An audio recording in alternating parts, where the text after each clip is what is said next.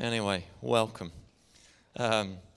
We're week 3 on a teaching series all about healing. And if you've missed our previous 2 weeks and you want to be part of the journey, I would encourage you to go back and listen to them on our podcast and pick things up. Our intentions over the next number of weeks is twofold. One that we would really drill into our understanding of this massive concept of healing that comes through the person of Jesus, through the power of the Holy Spirit. That's what the teaching's about. But those of you who are part of our church, you'll know that we're not just about talkers of the word or hearers of the word, but that we're doers of the word as well. That's okay. No, you're okay. Do you want to answer that? That's okay. It's for me. Yes. Jesus hotline. Tell that man to wrap up. So it's not just about teaching about healing, but it's that we would experience healing ourselves.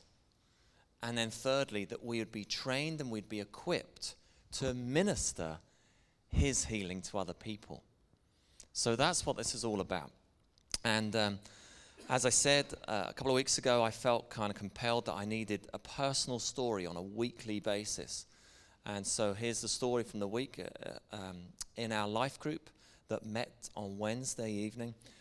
It was completely unrelated. The whole praying for healing was completely unrelated to our group. But I just thought, goodness, unless we're doing this on a regular basis, unless we're modeling this, unless we're training one another to do this, it's not going to happen. And so at the end, I just said, anyone would like prayer for healing. And there's a lady in our group. She was involved in an accident. She'd fallen some time ago, and she was still struggling. She had 2 things. She had a frozen shoulder, whatever the medical term for that is, I don't know, but there's that. And then some kind of swelling on her leg where there's internal bleeding that continues. And despite doctors, and there's still obviously medical treatment. And by the way, anything that I say here, it doesn't supersede kind of the need for medical treatment, okay? So we prayed, so we chatted about that. How did it happen? When did it happen? What's the effects? And then we just invited to pray. Now, because she was a she and I was a he, I made sure that there was another she with the he, praying for the she. And so, because that's just good practice. And so we did that. We did that in the context of other people around. And before we prayed, before we invited God to come and do what he can do, I also asked the question. I said, would you mind if the she who was with the he, that she would put her hand on her body parts appropriately? And so she said that would be okay. And so we began to pray. Are you having difficulty with this thing?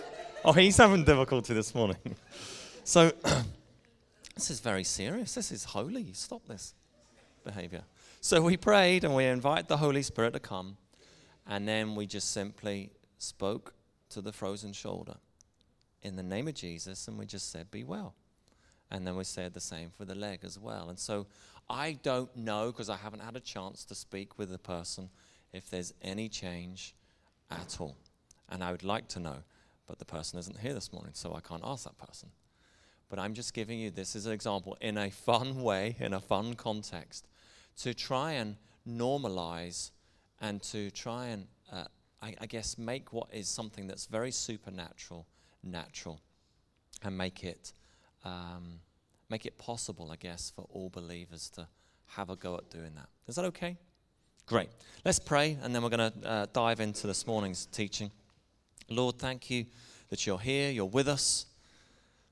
Thank you that you're interested about every bit of our lives, be it a sore toe or deep inner hurt, broken relationship, struggling with disease, all manner of different things going on in our lives that you know each and every one of us.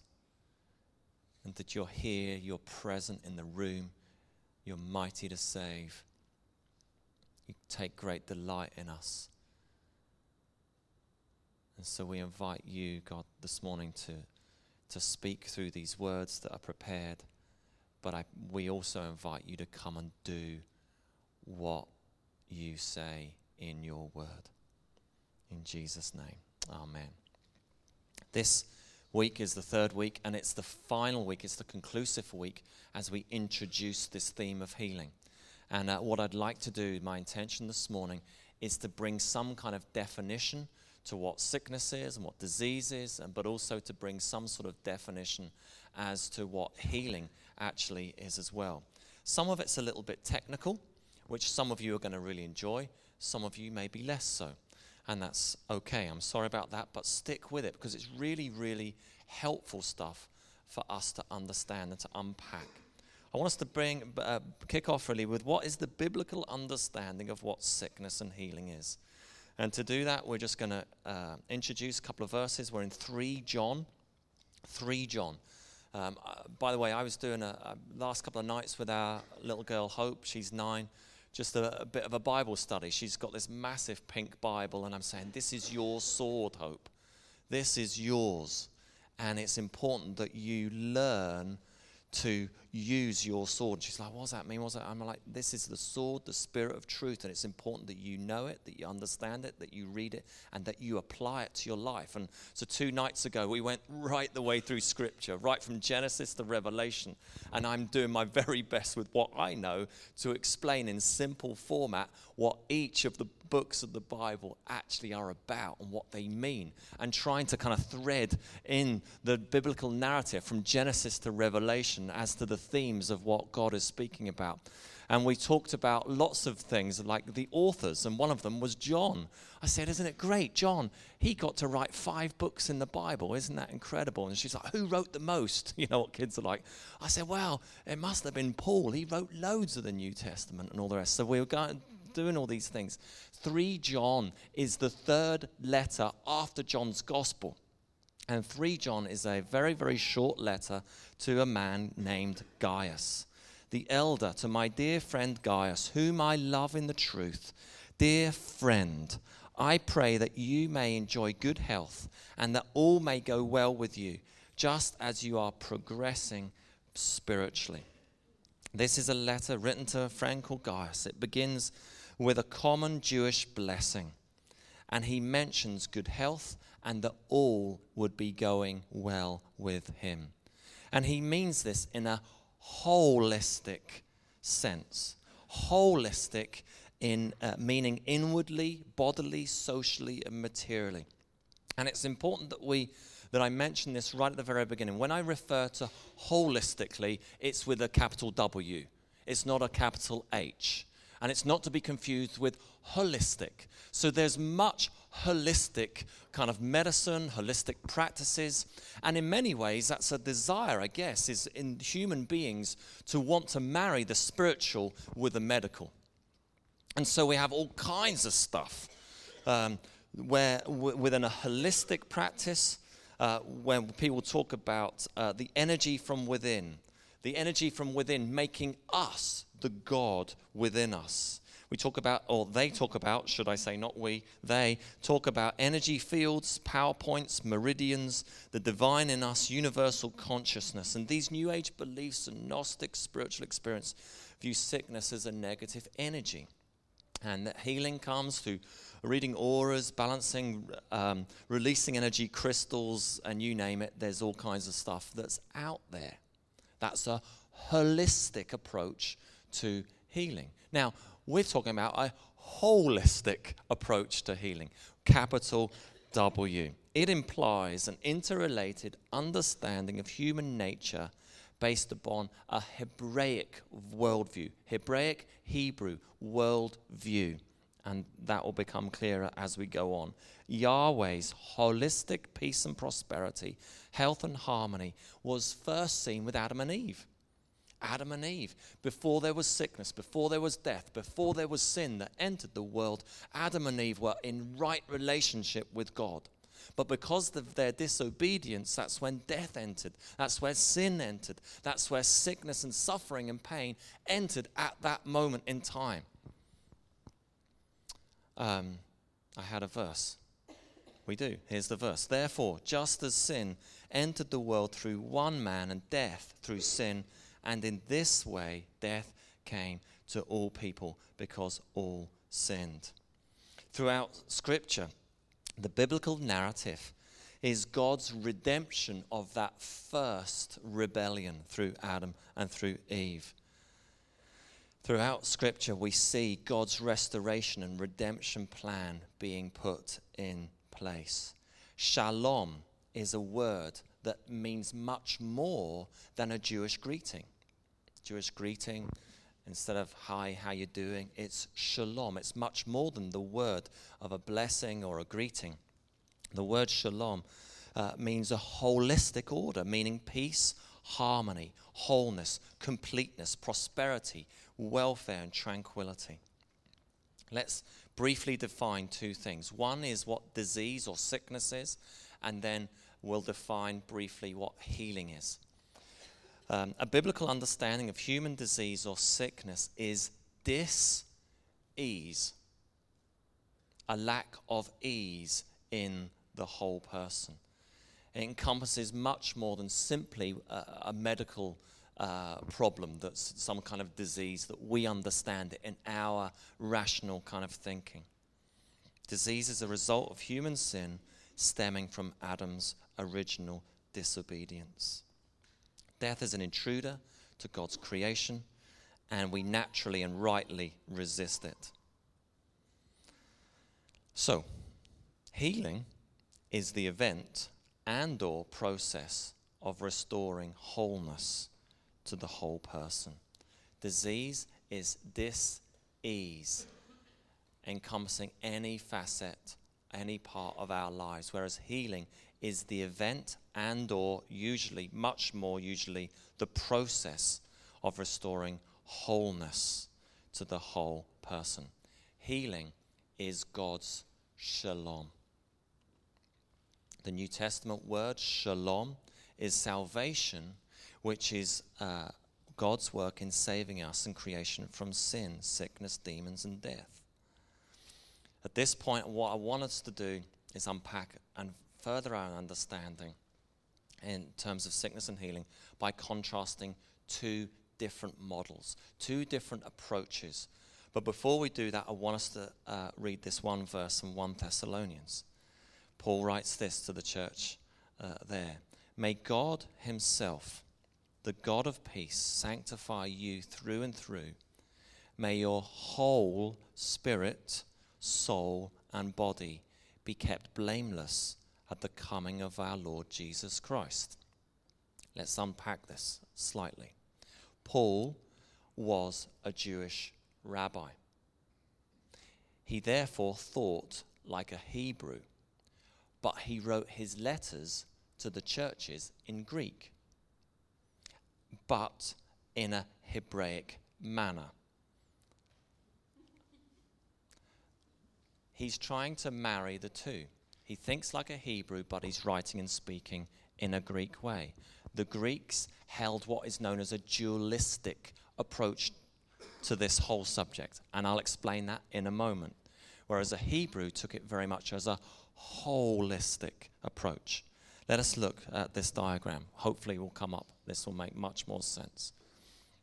So here we have three things, and Paul mentions them. He talks about spirit, soul, and body. Our spirits is our spiritual capacity, that part of human beings that is our spiritual part of our lives. Our soul encompasses our minds, our psyche, our emotions, and our will. And our body is probably the most straightforward for us to understand and get our kind of heads and our thinking around, is what we see. It's our organs, it's our body parts, some large, some small.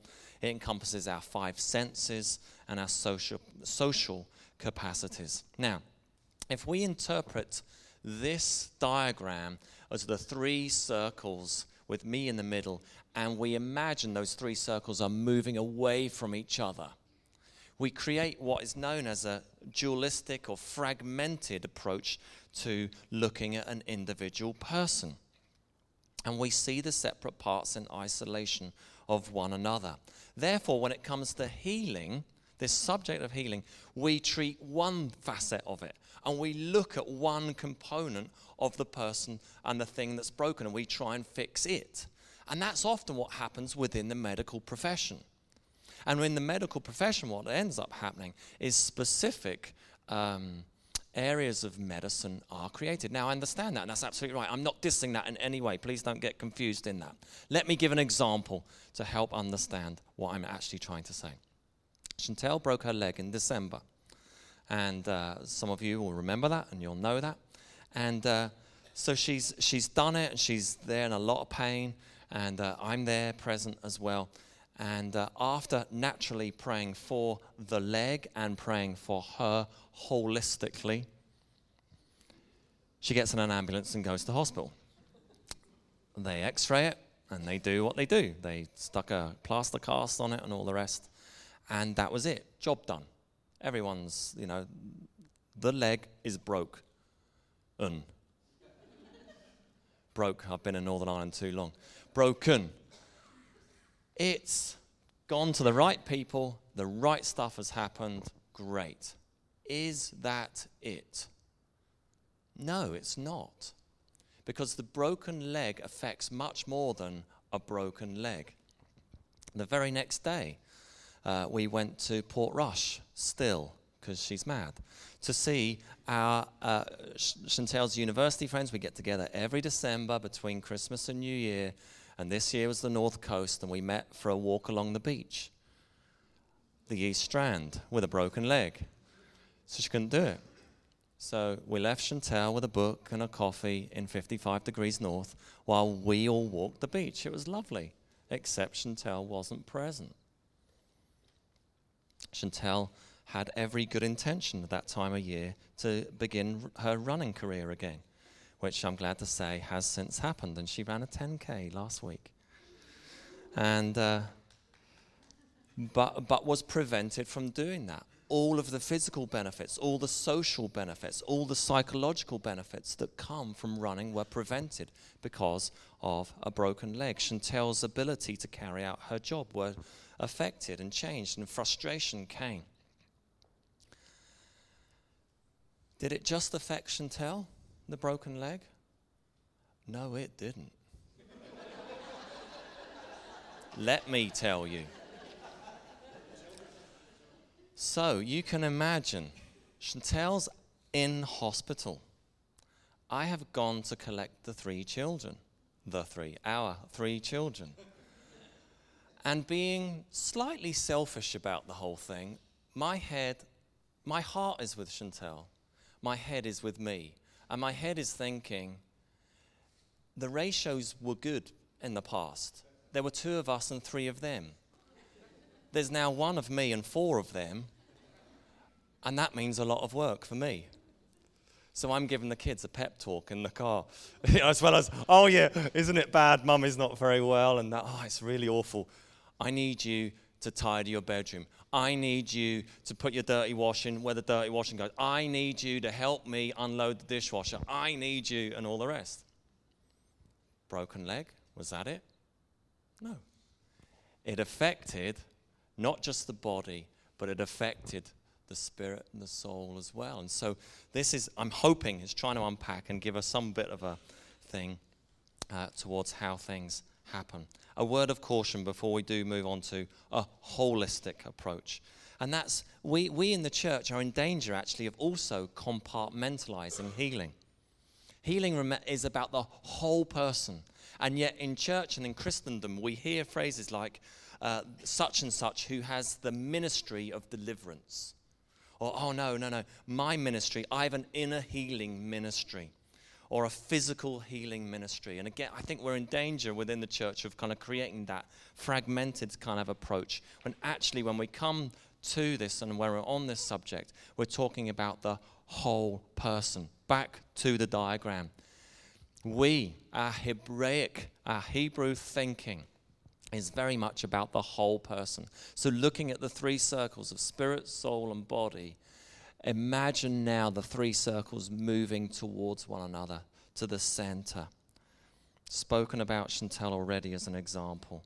We don't just fix the problem, it's about healing the whole person. This wholeness approach to sickness and healing honors human dignity by practicing a comprehensive, balanced view towards it. Our friends in Coleraine, they run, have done for a number of years, a ministry called Healing on the Streets.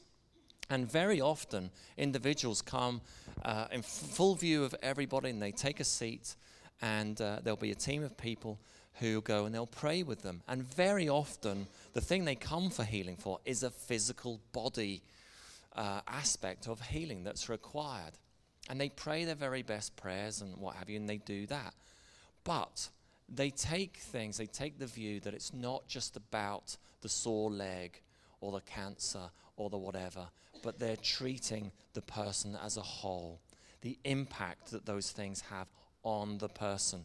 And if they're praying, let's say it was for a frozen shoulder, and nothing seems on the surface to appear that God does with the sore shoulder, the person will still be impacted by the presence of God. Chantel was telling me a story from her life group during the week, and they prayed for a lady there, and she was just like, you want to see, just the presence of God was so strong.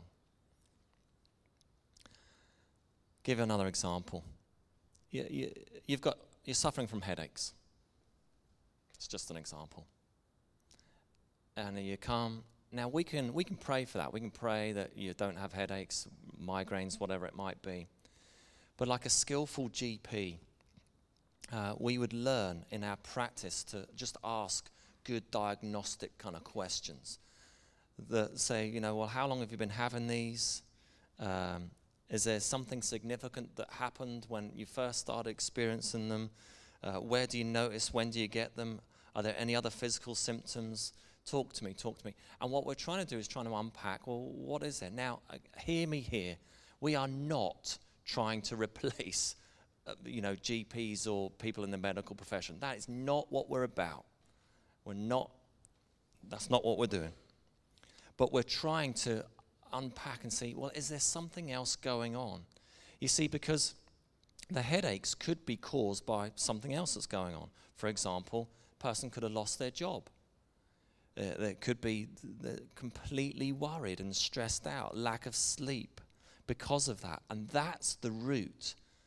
And the physical symptoms of the headache is just being caused by the other things that are going on in life. The headaches are just symptomatic. Does that make sense? Yeah. So addressing the symptoms alone is not always going to work. So physical symptoms could have psychological causes. Emotional symptoms could have social causes, and any amountable permutations of that. Our approach must be holistic, treating the whole person, regardless of what it is that we're praying for healing. Going to finish, and then we're going to pray. And I'd like to cast a little bit of vision. I have a dream. That was quite well known.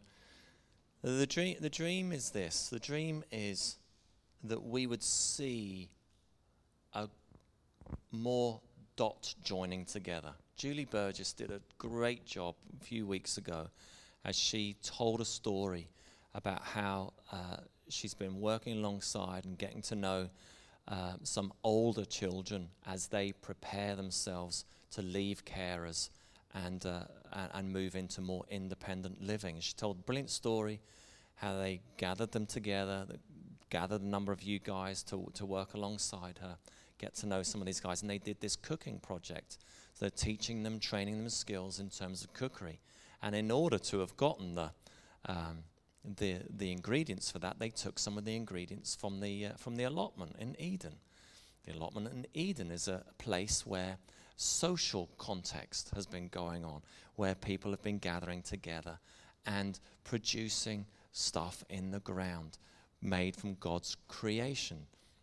And they've taken these things, they've taken these ingredients, and it was just a great example of how the dots were being joined together. We love it when we see this happening. Give you another example. The food bank. It's fantastic that we're able to supply the physical, the food needs for people. But actually, if we just hand out bags, that's not enough. Why are the people coming to get food? What else do they need? It's not just about filling their bellies, but actually trying to understand and unpack the greater thing. So what's the vision? The vision is simply this, that there would be more partnering with us as a church, with other churches, that there'd be more partnering with us as a church, with other agencies and community group and organizations that are doing a stunning job within our town and surrounding area.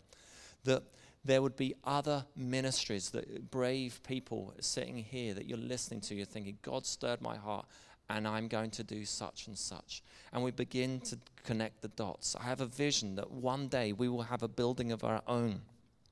And that building of our own won't just be a sanctuary, a place where we get to meet, but that we would have a building that has separate rooms and separate offices and separate kind of things which are all part of the one. And the one is this, that people can come and they can get fed, that people can come and they can get their clothing, that people can come and that they can make an appointment to see someone to talk about their problems, that people can come and then they can get debt management, that they can come and they can get all the different things that are required, so that we're treating the whole person. It's not necessarily a one-stop shop. That's not what I'm saying.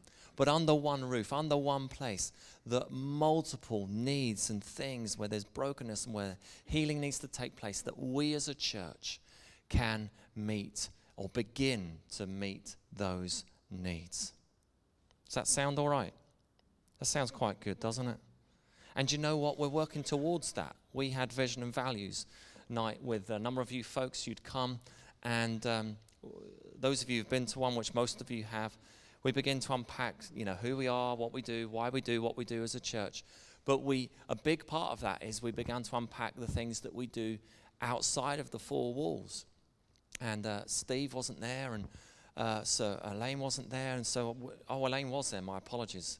And we began to sort of say, this is what we do. And then we're like, what about that? We do that. We do that, and we do that, and we do that. And we went on and on and on, and we're like, goodness, so much is already happening, which is wonderful. And I've gone on too long.